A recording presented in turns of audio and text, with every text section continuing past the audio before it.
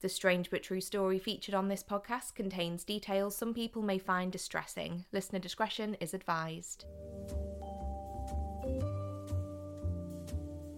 I'm Chaya Samuel, and things are about to get weird. Hello there, welcome to episode 17 of Things Are About to Get Weird. If you're a regular listener, you'll know the drill by now, but if this is your first time here, this podcast is dedicated to all things strange but true, and every Wednesday I tell you a different story, be it about a bizarre happening, an unsolved mystery, the weird and wonderful account of someone's life, or a true crime story. And true crime is actually going to be the focus of today's episode, as I wanted to delve into a case that's actually been on the very top of my list of ideas since the podcast launched. Just before I go any further though, a little bit of housekeeping. First of all, your ears don't deceive you. My voice is definitely a bit deeper today. I don't know what's going on. I feel fine. I think we're just going to have to roll with it. And secondly, I did want to say that I've given a little bit more thought to our Christmas special episode.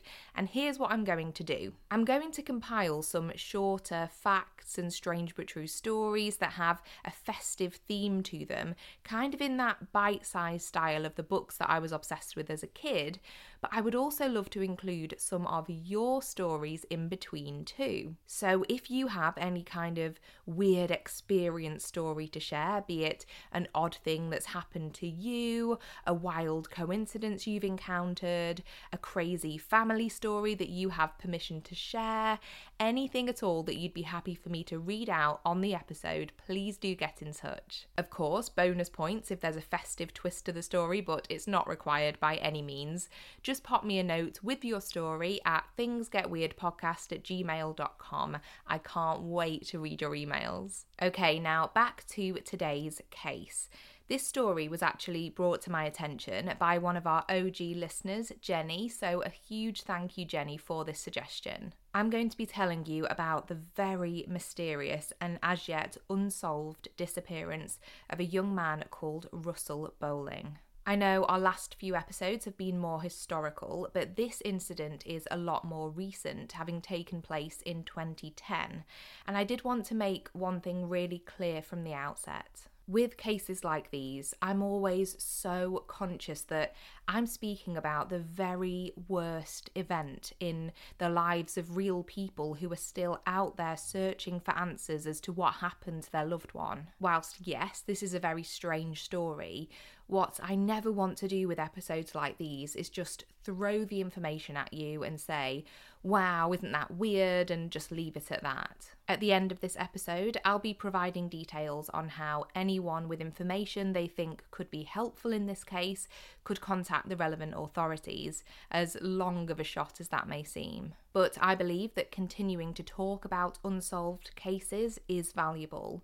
Also, I just wanted to give a quick warning that there will be some references to suicide in this episode. So with all of that said, let's get into the story. In the spring of 2010, 18-year-old Russell Bohling was a student at Bishop Burton College in the town of Beverley, which is located in the East Riding of Yorkshire. For anyone outside of the UK, this is an area in the north of England towards the east coast of the country, around a 20-minute car journey from the city of Hull. Russell was studying bricklaying at the college, and by all accounts, he was flourishing. His parents spoke about how his self-confidence had improved massively since he started the course, and although he'd initially had some apprehensions about attending the college due to some self-doubt and anxiety he'd previously experienced, he was now optimistic and enjoying the successes he was experiencing as he learnt. According to an article from the Hull Daily Mail, Russell had struggled at earlier points during his education due to some learning difficulties, dyslexia, and a language disorder that he had, but he had shown real determination after enrolling at college and was doing very well. He was described as white with short, straight brown hair, around 5 feet 8 inches or 173 centimetres tall, and of a medium build. His record of attendance at his college was excellent, and he was a very good student. On the morning of the 2nd of March 2010 at around 8 a.m,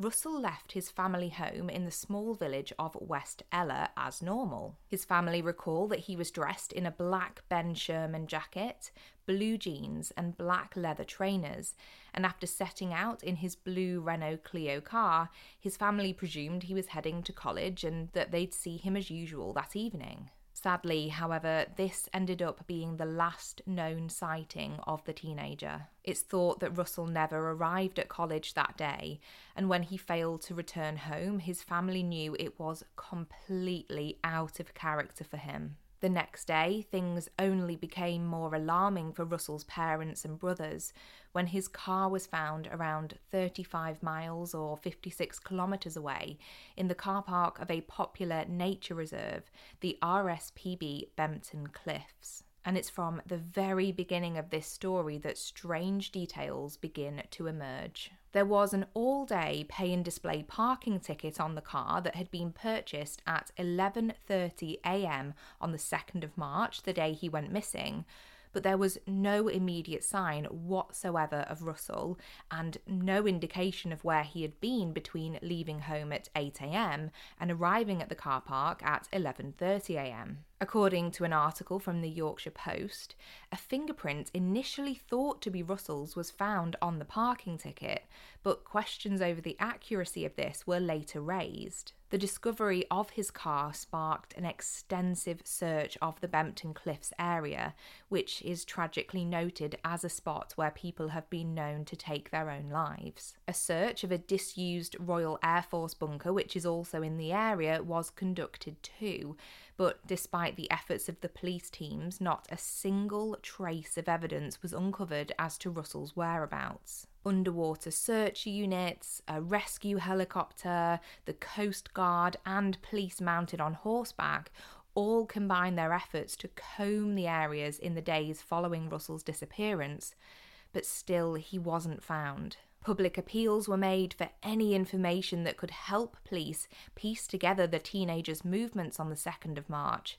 but nothing of consequence was presented to the authorities. As the months went by, the Bohling family grew frustrated at the pace of the investigation, in particular criticising the length of time that it took police to interview students and staff at Bishop Burton College to see if any deeper insight into Russell's relationships, mindset or behaviour before he went missing could be determined. The family also raised concerns about the search of the RAF bunker, stating that as heat-sensitive cameras were used, they would have only been able to pick up the presence of someone who was alive, and that if Russell had been in the bunker but was sadly deceased, this search method wouldn't have been effective. As time continued to pass without any answers being provided as to what happened, the theories that prevailed ranged from the police's view that Russell had either taken his own life or passed away due to an accident,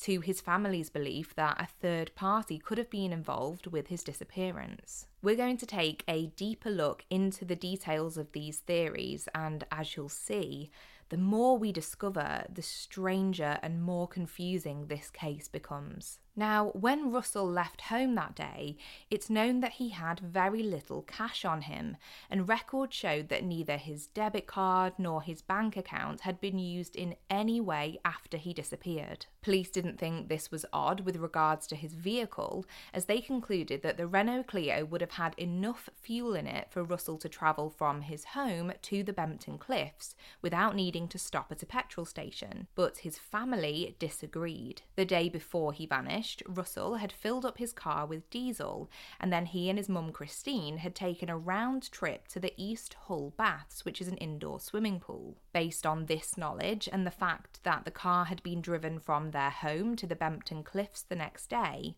the family decided to recreate the journey to see how far they could get without running out of fuel. What they found was that they were around 20 miles or 32 kilometres short, meaning that Russell would have had to stop at a petrol station at some point during his journey to the cliffs on the 2nd of March. This is significant for two reasons. Firstly, if he had stopped, he would have been captured on CCTV filling up the car, and this could have helped provide some clues as to his movements that day. And secondly, if he had very little cash on him and he didn't use his debit card, how would he have paid for the diesel? On the first point, whilst the family told the police about their recreation of the journey and their belief that Russell would have visited one of the 71 petrol stations in the wider area, by the time that authorities finally looked into any CCTV footage, so much time had gone by that much of it was no longer available. So that's very frustrating, but it does leave us with the second point. If we take the family's journey reenactment as fact, which I personally believe we should, it does make sense to me, then who paid for the fuel? We know it wasn't via Russell's debit card, and although it is possible he had more cash on him than his family believe, I think it's also possible that he wasn't alone. And this forms the basis of the theory that the family have spoken about on several occasions over the years, and whilst it presents more questions than answers, it's definitely compelling. So just a few days before Russell's disappearance, on Saturday the 27th of February, he had actually gone missing for a total of around 5 hours. He had left home in his car without telling his parents where he was going, which was very unusual for him. And when he returned, he was very secretive about what he'd been up to and who he'd been with. His dad, Roger, is quoted as saying, "We think Russell had a secret friend, probably from Bishop Burton College. This is someone he met regularly, but we know nothing about them. Russell disappeared for 5 hours on the Saturday before, but we don't know where he went, and that was very unusual. Why Russell kept this person a secret we can only speculate on. We believe it was this person who was with Russell on the day he went missing. We want this person to tell us how Russell's death came about. Did Russell suffer? Was he in pain, or was he terrified?" Upon further investigation, it was found that Russell had recently travelled to the Yorkshire cities of Bradford and York, as well as the town of Bridlington, but it wasn't clear to me whether those trips were on that Saturday or on separate occasions just before he vanished.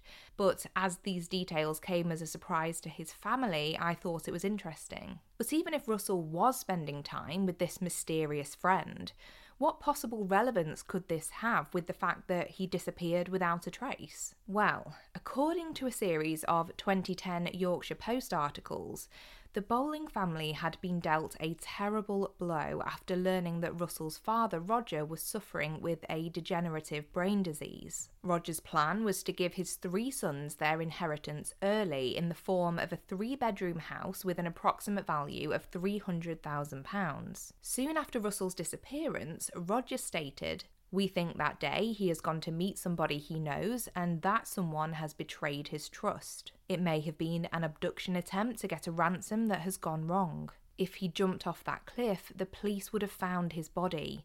I can't believe he would either leave home or kill himself." Now, it does appear that police did investigate this lead, but that nothing came of it. However, as recently as 2019, Russell's parents spoke about how they remain convinced that a third party was involved, for whatever reason that may have been, saying, "What really bothers us is that in the 9 years since Russell disappeared, that person has not felt able to come out and say what happened. That makes us deeply suspicious of what happened." I totally understand where the family are coming from with this theory for the most part, and I do think it's possible that he wasn't alone when he drove to the Bempton Cliffs.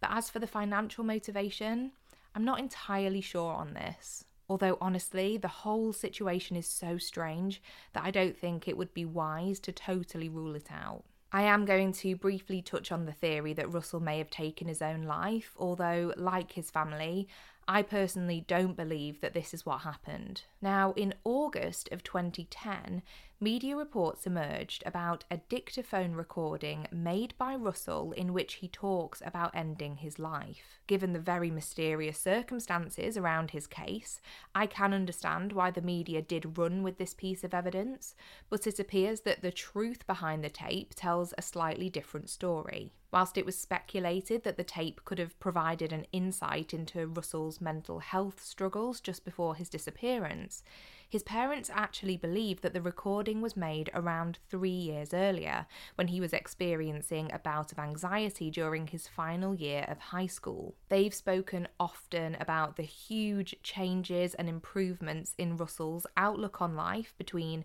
this time period and the time he went missing, even saying it was like he was a different person. However, there were also questions raised around whether his father's medical diagnosis had affected Russell much deeper than the family realised, and of course it is possible that those closest to him may not have known exactly how he was feeling at this time. But for me, the fact that Russell's body wasn't found by any of the numerous specialist teams that searched for him both immediately after he vanished and in subsequent years, it makes me believe that he did not take his own life. Not only was his body not found, but no traces of his remains or belongings were discovered either, aside from possibly on one occasion, which I'll come to later. But first, I want to talk more about the abandoned RAF bunker. There is something about this underground bunker that has felt so odd to me since I first looked into this story, and it continues to make me feel strange. In 2019, one of Russell's brothers, Andrew,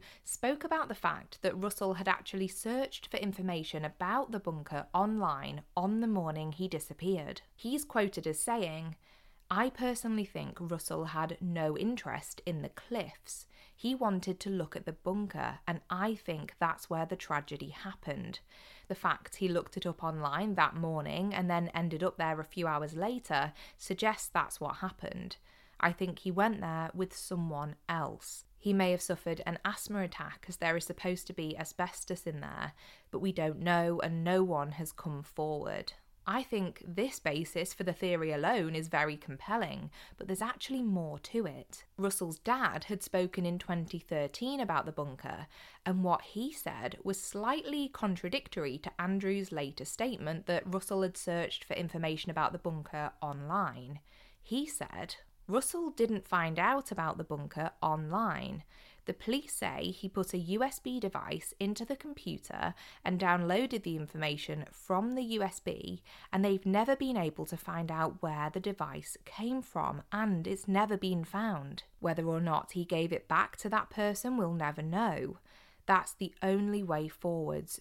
Who was that person?" And if you're wondering what it is about the bunker that was such a draw to Russell, that's a whole topic in itself. His dad didn't believe that Russell was interested in the military history of the bunker, but more so a, quote, "series of erotic pictures connected with the occult, which have been painted on the walls." And when I looked further into this, I discovered that it's completely true. The drawings are very graphic, and the site was apparently used as a location for some satanic rituals during the 1970s and 80s. Some of the drawings have pretty overt satanic and devil-related imagery within them, although it's very difficult to find any solid information about this side of things, bar rumours on random internet forums. I couldn't find any real evidence that the nature of what was in the bunker had anything to do with Russell's disappearance, especially because back in 2013, a second and incredibly thorough search of the bunker was conducted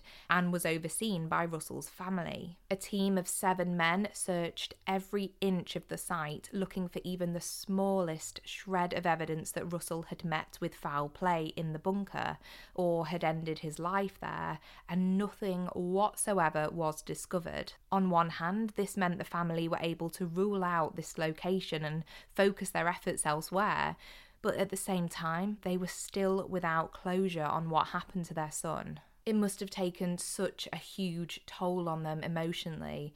Cases like this are so heartbreaking because the not knowing must be nothing short of torture. I'm sorry to say that to this day, and I'm recording this in December of 2022, Russell's body has never been found. In 2019, there was an inquest into his disappearance, and the assistant coroner, a man named David Rosenberg, did draw some conclusions that are, in my opinion, a little unusual. He did rule out suicide when giving his verdict, which I agree with, But he went on to suggest that it was likely that Russell somehow died in the sea off the East Yorkshire coast. He accompanied this by saying that they didn't know how Russell came to die, but there wasn't evidence enough to conclude that he could have passed away in the bunker. It was an open narrative conclusion, and Russell's family did take this opportunity to state that, sadly, they do believe that their son and brother is no longer alive, but they don't accept that he simply fell from the cliffs, and I'm with them on that. With all the resources that were deployed to search for him so soon after he went missing, I just can't see how not a single trace of evidence would have been found. There were no sightings of Russell on the cliffs that day, and to me it feels clear that his interest in the location was far more connected to the bunker than the cliffs. But the inquest aside, we're not quite done with the strange and frankly disturbing details that are intertwined with this case. Now, as I was researching the first point I wanted to talk about and I was making notes, the voice of my media law professor from my university days popped into my head, and I suddenly realised that I might be venturing into a legal grey area. A lot of the media articles from later on in 2010 discuss something very, very bad that came to light during the course of the police investigation that resulted in criminal proceedings taking place against someone involved with the story. But as time has passed, and this is now regarded as a spent conviction, I'm not entirely clear on what I can say about it now in 2022 without putting myself at risk, so I will move on to the next points. So in May of 2010, Russell's family were asked to take an extensive look into whether any of his belongings may be missing from their home. This was due to a rucksack being found in Russell's car, which was mostly, if not entirely, empty. And before long, the family realised that the steel toe-capped boots he always wore for his college classes were nowhere to be found. Although this detail was odd and didn't make a lot of sense, it didn't become hugely significant again until that September. This is very disturbing, but something very, very weird was found on the banks of the River Humber, which is not far from Russell's home village of West Ella. A cyclist made the gruesome discovery of a dismembered human foot inside a brown steel toe-capped boot. This came less than a month after another dismembered foot was found on a nearby beach, this time in a trainer rather than a boot. I honestly feel like I could do a whole episode about these bizarre findings on their own, especially as it was determined that the feet were not from the same person, but as it turns out, neither of the feet belonged to Russell either.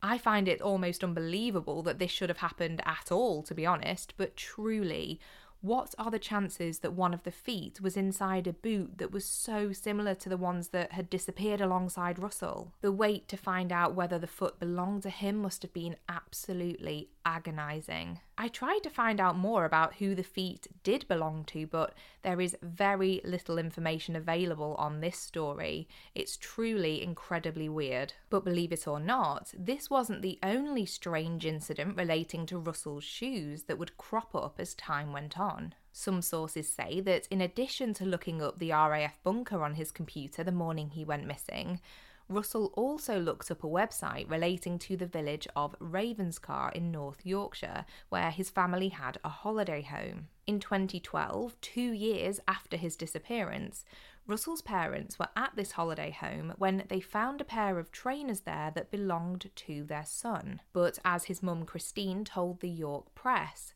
they were not just any trainers. She said, "I am sure he was wearing the trainers we found on the day he disappeared.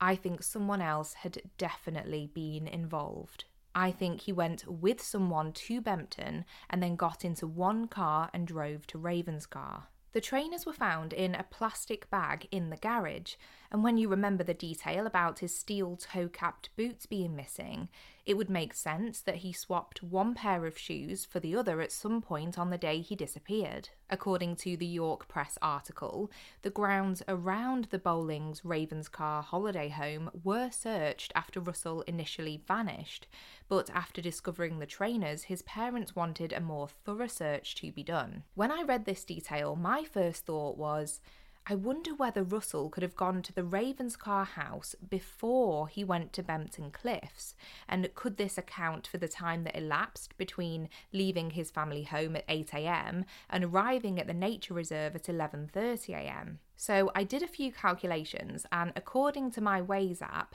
it would take around an hour and 45 minutes at 8 a.m. on a weekday to drive from West Ella to Ravenscar, and then around 50 minutes from Ravenscar back to Bempton Cliffs. So there would have been plenty of time to still arrive at Bempton by 11:30 a.m, even with time built in to spend at the holiday home. I'm not saying this is what happened, I'm purely speculating, of course, but it would have been possible. So, with every baffling detail considered, what do I believe could have happened to Russell? In cases like these, I often look to what the family of the missing person have said, because ultimately they are the people who are most likely to understand the behaviour of the individual best. I think back to all the true crime cases I've ever heard about where the police are trying to surmise what could have happened to someone or the actions a person could have taken, and the family and the loved ones are right there saying, no, they just wouldn't do that. That is not in their character. That's not in their nature. I agree with them that I don't think Russell took his own life, and I do think what drew him to the nature reserve was most likely the bunker. I really struggle to believe that he was simply involved in some kind of accident, because I just think there would have been some trace of evidence to point to that possibility. A lot of factors in the theory that there was someone else with him make sense to me, and I do believe that someone out there has information that could help provide answers, but they have failed to come forward. I also understand why the family and the police do now believe that Russell is no longer alive, and I sadly do agree that this conclusion is likely. Something in my heart tells me that Russell did go to Ravenscar, not just because of the trainers, but because of the search he made that morning too on his computer. For me, that trip would fill that morning time gap, but it still doesn't help provide any answers as to what ultimately happened to him that day or why. I've noticed that there are some suggestions flying around online that there could have been some kind of cult connection with the bunker, but when I've tried to look further into this, the sources have been sketchy at best. Personally, I think the suggestion that Russell could have somehow either joined or met with foul play at the hands of a cult that was allegedly active decades ago in that specific spot is quite unlikely. I'm not saying that the cult didn't exist or doesn't still have some loose connection with the bunker, but there's just no solid evidence about it. And I understand that people love a cult as an explanation for something that's otherwise unsolved. But in this case, whilst it's very weird and it leaves me with a lot of questions, the idea that Russell joined a secret underground cult doesn't feel right to me. I know this is a very small detail, but if that is truly what he was planning to do, join a satanic cult and leave the world as he knew it behind, why would he buy a car parking ticket? To me, it doesn't make sense. What I do think there could be something in is a link with the 5-hour disappearance he had just a few days prior. Russell's dad was quoted straight after he went missing as saying, he has a speech and language disorder he has had since birth, and he doesn't always fully understand what people are saying to him. He can say, yes, all right, without really understanding the impact of what somebody is saying to him.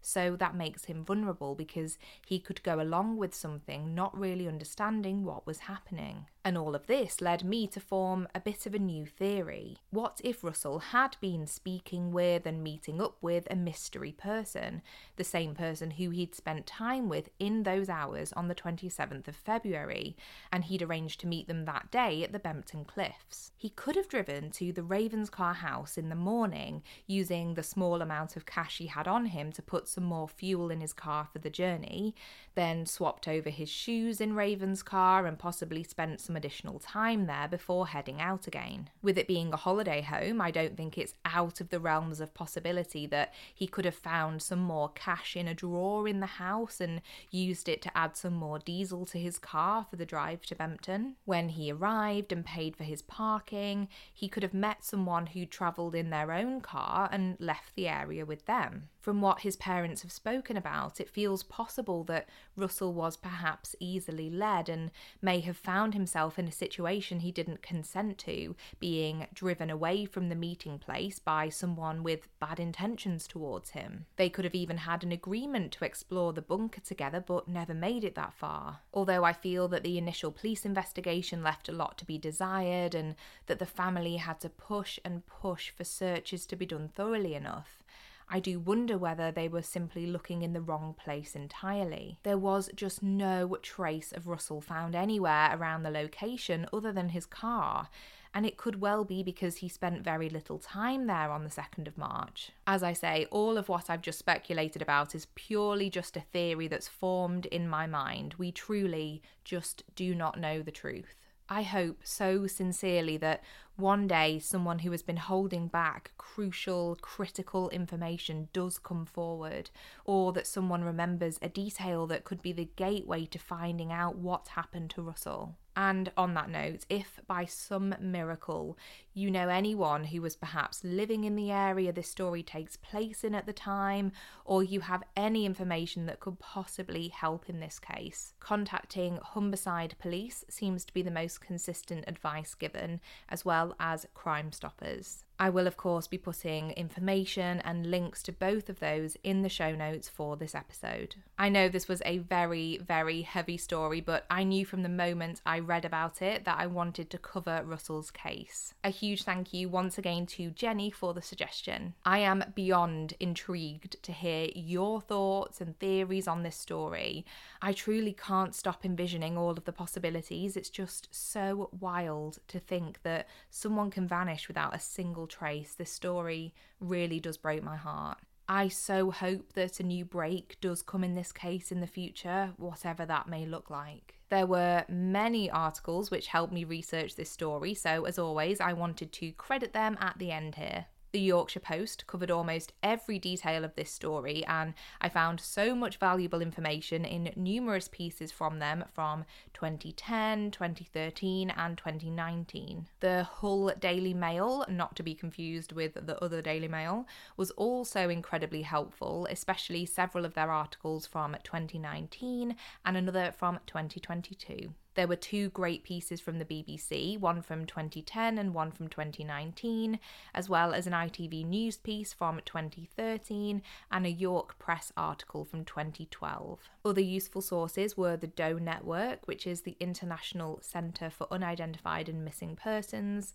as well as the International Missing Persons Wiki. If you would like to get in touch with your thoughts and theories, you can find us on Facebook, both through the main podcast page and also the private discussion group too. Just search for Things Are About to Get Weird on Facebook and you'll find us. On Instagram, our handle is @ThingsGetWeirdPodcast, and on Twitter it's @AboutToGetWeird. As I mentioned at the start, if you'd like to get involved with the Christmas special episode, please do feel free to send your weird and wonderful experience stories to thingsgetweirdpodcast@gmail.com. A big thank you for listening, and as always, thank you for your ratings and reviews on Spotify and Apple Podcasts too. I set myself a little goal of getting to 100 Spotify ratings by the end of the year. I think we're on 79, so it might be a bit of a tall order, but if you do listen on Spotify and you enjoy the podcast, I'd be super grateful if you fancy giving me a quick little star rating. Until next time, take care of yourself and others and keep it weird, but the good kind of weird.